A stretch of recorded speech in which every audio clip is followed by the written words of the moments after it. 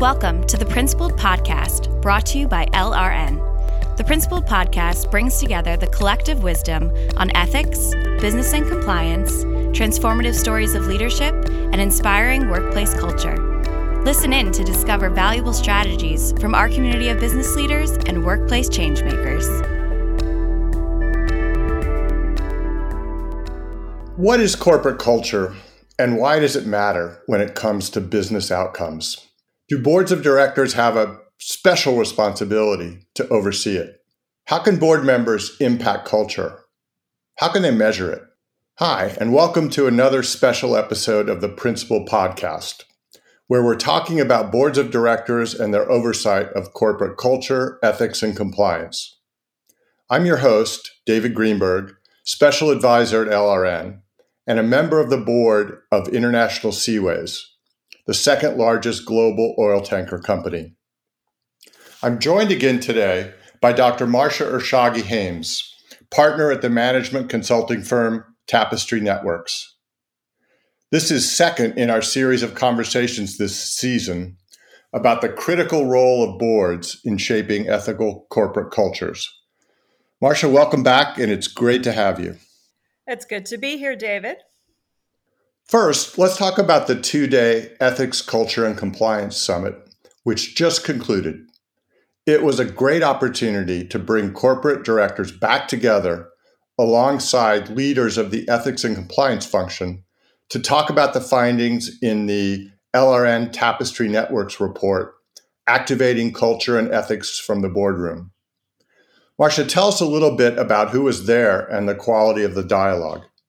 Yeah, David. So as you said, the summit convened directors and these senior executives to kind of discuss the insights and the findings from the Activating Culture and Ethics from the Boardroom report. Across about a 2-day, 6-hour kind of period, we had over 40 participants participate, and they represented a spectrum of industries. So we had financial services, consumer goods, pharmaceuticals, tech sector, energy. So it was a pretty diverse, I would say, set of perspectives and experiences. And what was really unique about this summit, though, is that there were no outside guests. And so the dialogue, the exchange was really deep, where peers were kind of asking each other questions. They were sharing, they were reflecting on their own challenges, lessons learned, their own kind of experiences. And I think what was also unique is because the exchange was between directors and senior executives, there was an opportunity to learn from one another in terms of like, what are you seeing kind of on the ground? How are you kind of working with mid to upper management? What are some of the programs looking like kind of within the hallways and the corridors of businesses? And for senior executives to really get a perspective in terms of how the independent directors are kind of seeing the holistic view of organizations. So it was about 6 hours. We unpacked the various dimensions of the report. We're going to touch upon some of this: culture, structure, relationship with management, measurement, accountability, and trust. So let's kind of jump into it. I just want to add that I thought it was remarkable to see board members from some of the biggest companies in the world being extremely engaged in this set of issues, pounding the table that ethics, compliance, and culture are crucial for both business success and sustainability. And it felt like it was just the beginning, that they were eager to talk more and eager to bring the lessons back to their boardrooms and companies to take action. But Marcia, Tapestry just published a report on the themes from the summit. It was clear that board members believe strongly that culture matters, that it's a crucial underpinning of winning ethical companies. Yet, everyone struggles in defining culture. There were a number of interesting takes on how to define it. So could you talk a little bit about what were they and what are the implications of the fact that culture can seem elusive, even to directors who think it's crucial? Mm-hmm. Yeah. Well, so the directors were emphasizing quite a bit that much of how culture is sort of experienced and embedded into the business is so implicit. It's not so much kind of the rules and written guidelines and policies, but it's more of a holistic kind of collective understanding of these are the unwritten, hallmarks of the organization, but it's just how we do things around here. So, very, very implicit in that sense. But I think, I'd like to call out one interesting kind of insight is a number of directors talked about how culture can be experienced in different ways when you start to kind of take in or consider the variety of functions and the geographies of the business, the types of business. And so as they were discussing kind of evaluating and assessing culture, one director said that you really have to look at all the components, all the pieces, all the ingredients. And then directors also, David emphasized the importance of the role of leaders, kind of looking to a variety of senior executives, different types of roles and functions to get more of an integrated view. So for example, a number of directors said that while they look to the CEO kind of for that holistic kind of lens into culture, a number indicated that they also look to other kind of functional business owners, such as, let's say, the chief ethics compliance officer, or a chief HR officer, kind of for insights and for ears on the culture. But David, I mean, in the conversations, you were also hearing that a number of directors said it's really hard to kind of keep a pulse on or keep a grasp on, the unsaid portions of culture. How did you sort of draw upon, some of the areas of the struggles of trying to get a read on the narrative of culture? I think one of the areas of confusion can be culture is everyone's job. And so sometimes that can mean it's no one's job. And there was a little bit of a discussion or debate about whether the chief ethics and compliance officer should be the owner of culture. And I think the important point here is obviously culture is broader than ethics and compliance. Culture is really about how everything happens around a company, particularly what happens when no one is looking. But I think for the ethics and compliance community, it's really important to say that if the chief ethics and compliance officer and her team doesn't have a point of view on culture and a culture strategy for helping employees do the right thing and speak up when they have concerns, that's not going to be a successful ethics and compliance function. So I think that having more than one person, more than one executive take ownership for culture and feel like culture is definitely in their domain and that they have a central role in it is critical. Mm-hmm. Mm-hmm. Mm-hmm. And another thing that we should point out too is that while there were so many different kind of takes on, and we'll talk a little bit more about kind of ownership and who the board looks to.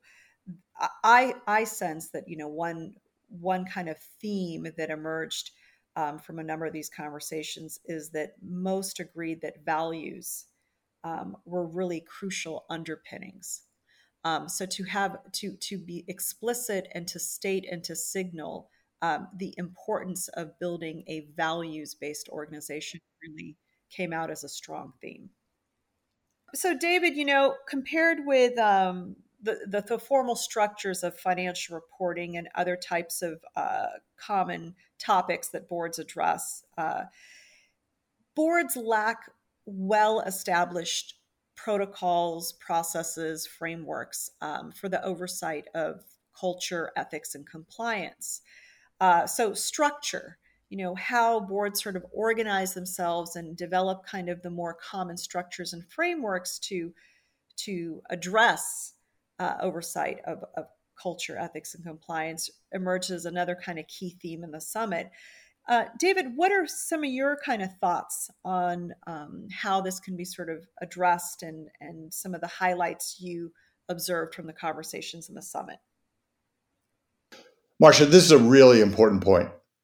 Culture, ethics, and compliance are basically newcomers to the board agenda. And that agenda is crowded.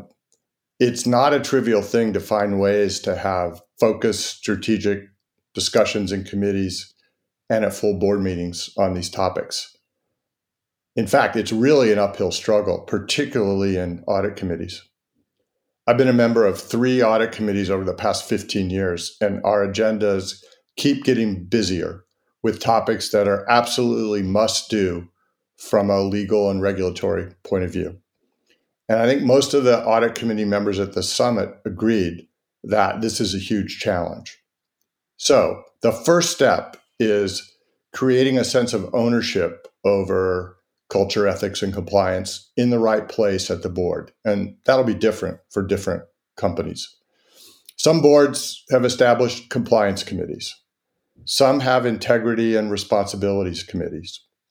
Others, like my board at International Seaways, give oversight responsibility on these issues to the governance committee, which I chair. The place doesn't matter per se. What matters is the ability to have consistent, focused discussions that get under the surface of what is driving ethics, compliance, and culture at a company. The other key is to change common ethics and compliance reporting practices. We can't keep talking only about ethics and compliance activities. The number of employees trained, the number of calls to the helpline, the number of investigations and sanctions. We have to move the discussion to outcomes and underlying causes. We have to measure what's important, not what's just in motion. And so I think this is a good time for us to talk about measurement. There are actually quite a number of ways to measure culture and to get underneath the surface of corporate behavior and decision-making to reveal the drivers of good conduct and bad conduct. Yet again, board members at the summit seem to struggle with measurement when it comes to culture. So what were your key takeaways about measurement from the summit conversations? Yeah, so it's interesting, back before even the summit, when we were conducting the study, David, one of the directors, I thought it was really notable, pointed out that that he said boards do not lack for data, but we lack narrative and interpretation of what the data is showing. And as you were talking a little bit about kind of the series of kind of activities that tend to be reported, so it's kind of these like point in time static dashboards. In the summit, participants really focused on the importance of looking at the dynamics of data rather than looking at it as a static snapshot. So looking at the patterns and the trends over time really kind of surfaced in the discussion. Another area that the exchange kind of moved into was the importance of getting into the trenches, like getting into the granularity of details and specifics. So understanding, let's say, with large global organizations, are there certain geographies that are experiencing spikes over time? Are there patterns, appearing in some of the averages, or on the edges? A number of directors actually pointed to how they found value in seeing kind of the more qualitative sets of insights. For example, a few pointed to reading raw input or comments on surveys. Just to try to get a sense of not only the delta, but are there certain signals of deeper or widespread issues that may not just be as evident, on kind of the more static metrics. And then also combinations. So David, a number of directors talked about the importance of correlating all these components. So not to rely heavily on a single source, but to look at other types of factors, revisions of policies, get input from HR and diversity and inclusion, look at the safety metrics, correlating maybe input on hotline calls to some of these other factors. And then there was also a few executives and directors that shared stories and experiences of where their organizations had conducted deeper dive focus groups.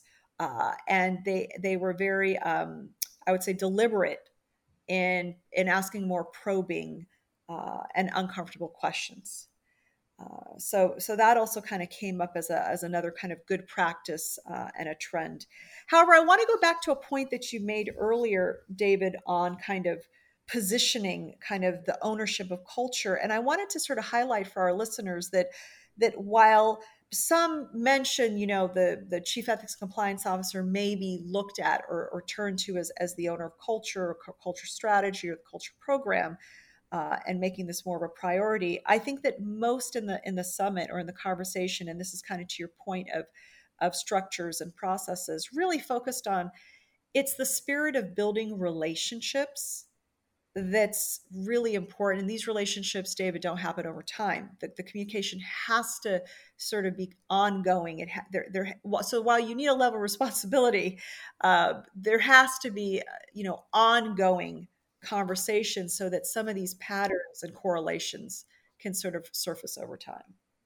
I also wanted to say it was interesting in the dialogue that there was appropriate, I guess, skepticism about surveys. We're all kind of surveyed to death.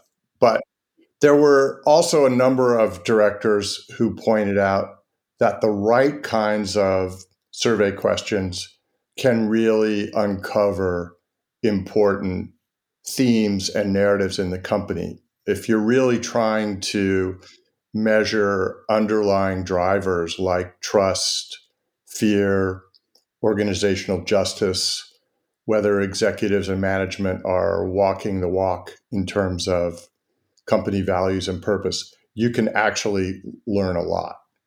Oh, yes, absolutely. And going beyond that, because there were a few directors that highlighted some concern over this potential trend or shift to deeper reliance on some of the new technologies for deriving some of these metrics. Let's say some of the machine learning and the AI, the artificial intelligence that can sort of run and detect and point to patterns.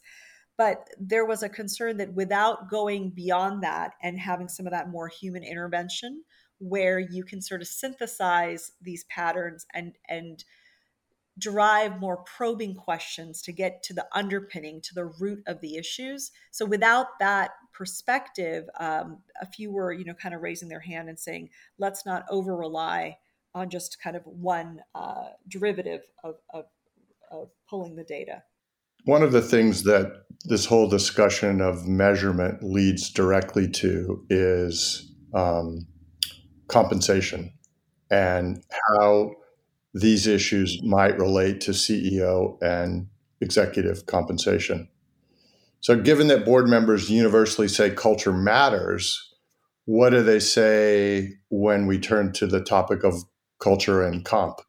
So I would say the big thing that came out of that is the importance of an integrated lens into it and deriving more balance. So the emphasis was, look, as board, we need to develop a greater balance around both the accountability and how we sort of structure incentives and comp. And there were some interesting kind of comments. So, for example, there were some strong views about avoiding or discouraging the sense of rewarding executives for doing the right thing. So while we had some good conversation, but very strong points of view around that. So, for example, there was a specific discussion we had about how incentives can sometimes obscure signaling or sending the right message, about ethical conduct or doing business with integrity. And to sort of highlight some strategies, a few directors said that what they did is instead of rewarding or incentivizing doing the right thing. Instead, they said they've sort of treated incentives as a subtraction strategy or as a negative. So a parallel was presented in the summit, for example, around safety culture. And they said, like, look, we've got these, it's good to set goals. We should have goals. But if a particular safety goal had not been achieved, then there was a subtraction. And there were a couple of other directors who also said that while incentives can be obscuring in that sense, they do believe in punishment if there's a failure on metrics, as opposed to, let's say, rewarding doing business with integrity. And the sort of kind of debate and exchange that we noticed is that there shouldn't be this sort of choice of we are winning, but we can't win by doing the right thing. So it was more so the how we get there. We all agree that this is the outcome that we want to see, but how we get to the outcome is just as important than the outcome. And in the discussion also, I would say most that I observed agreed that metrics are super, super critical. Setting goals are critical. But again, the integration of applying values-based decision-making and the principles of the culture to, how we build the products, how we lead our teams, and so forth was important. And then lastly, I think another thing to kind of call out is the directors sort of focused on setting that commitment. So when the board devotes time and attention to culture, when they're setting that tone, they're asking management to report on culture. Culture needs to be a part of their dashboards. That intentionality from the board really, really sort of came out as a strong signal that as a board, it could be a powerful signal to drive accountability from management in this way. You can become a little too mechanistic or mechanical about compensation formulas. The important point is management pays attention to whatever the board is paying attention to. And if there are clear expectations on the CEO and the senior team that culture, ethics, and compliance are important, that they're going to be discussed, and that there are expectations about how you drive them, maybe it doesn't matter so much whether they're 5% of a compensation formula or not. I think management gets the signal if the signal is sent. And they're looking for consistency too. They're looking to see that this is these signals and these kind of commitments are not in reaction to, but that this is just the tone of this is how we're running the business in the organization. So that kind of came loud and clear. But building on kind of this sense of communication and creating a more, I would say, open and transparent exchange between the board and the management team. I mean, David, you've certainly sat kind of on both sides of the table here, both as a chief ethics and compliance officer and a member of a board. And the concept of trust came up quite a bit between both the dialogue, the exchange between board and members of management, and the importance of building relationships. In your experience, what are some of the kind of important implications for chief ethics and compliance officers who are listening in today to really understand the critical importance of building and fostering trust with the board and in establishing relationships with the board?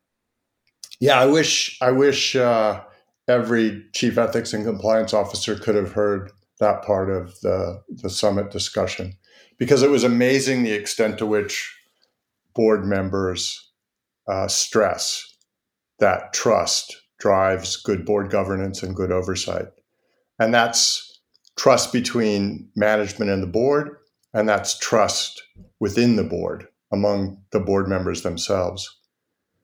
And it's simple, but so true. Think about it. So much goes on in a major company. There are so many countries, so many business units, so many competitive forces, so much change that the company's coping with from society and from government. So how does a board know that management is bringing forward what the board needs to know when the board needs to know it? How can board members know that the chairman or lead director is openly discussing what he or she hears from the CEO? The answer has got to be in trust and transparency. And what the directors all said is that building a culture of trust and transparency is no easy thing. It takes time, it takes openness, it takes vulnerability, it takes humility. So some of the things that board members at the summit pointed to are simple, but important and not always easy to find time for. Time for learning about each other's lives, time for meals and drinks together, time to get to know management below the top level, who they always see at board meetings, being able to discuss strategy in an open way at offsite retreats, all of the discussions outside of formal board meetings. And I think, in the end, this is about relationships. It's about real relationships, not superficial relationships. And so I think this is a good place to kind of wrap up. This whole area of relationships is a major challenge for ethics and compliance executives. Do we really have a relationship with board members and the key chair of the committee that oversees us? Could board members pick us out of a lineup? I think job one is building that relationship and finding a way outside of board meetings to involve key board members in ethics and compliance and culture strategy, measures, and key initiatives.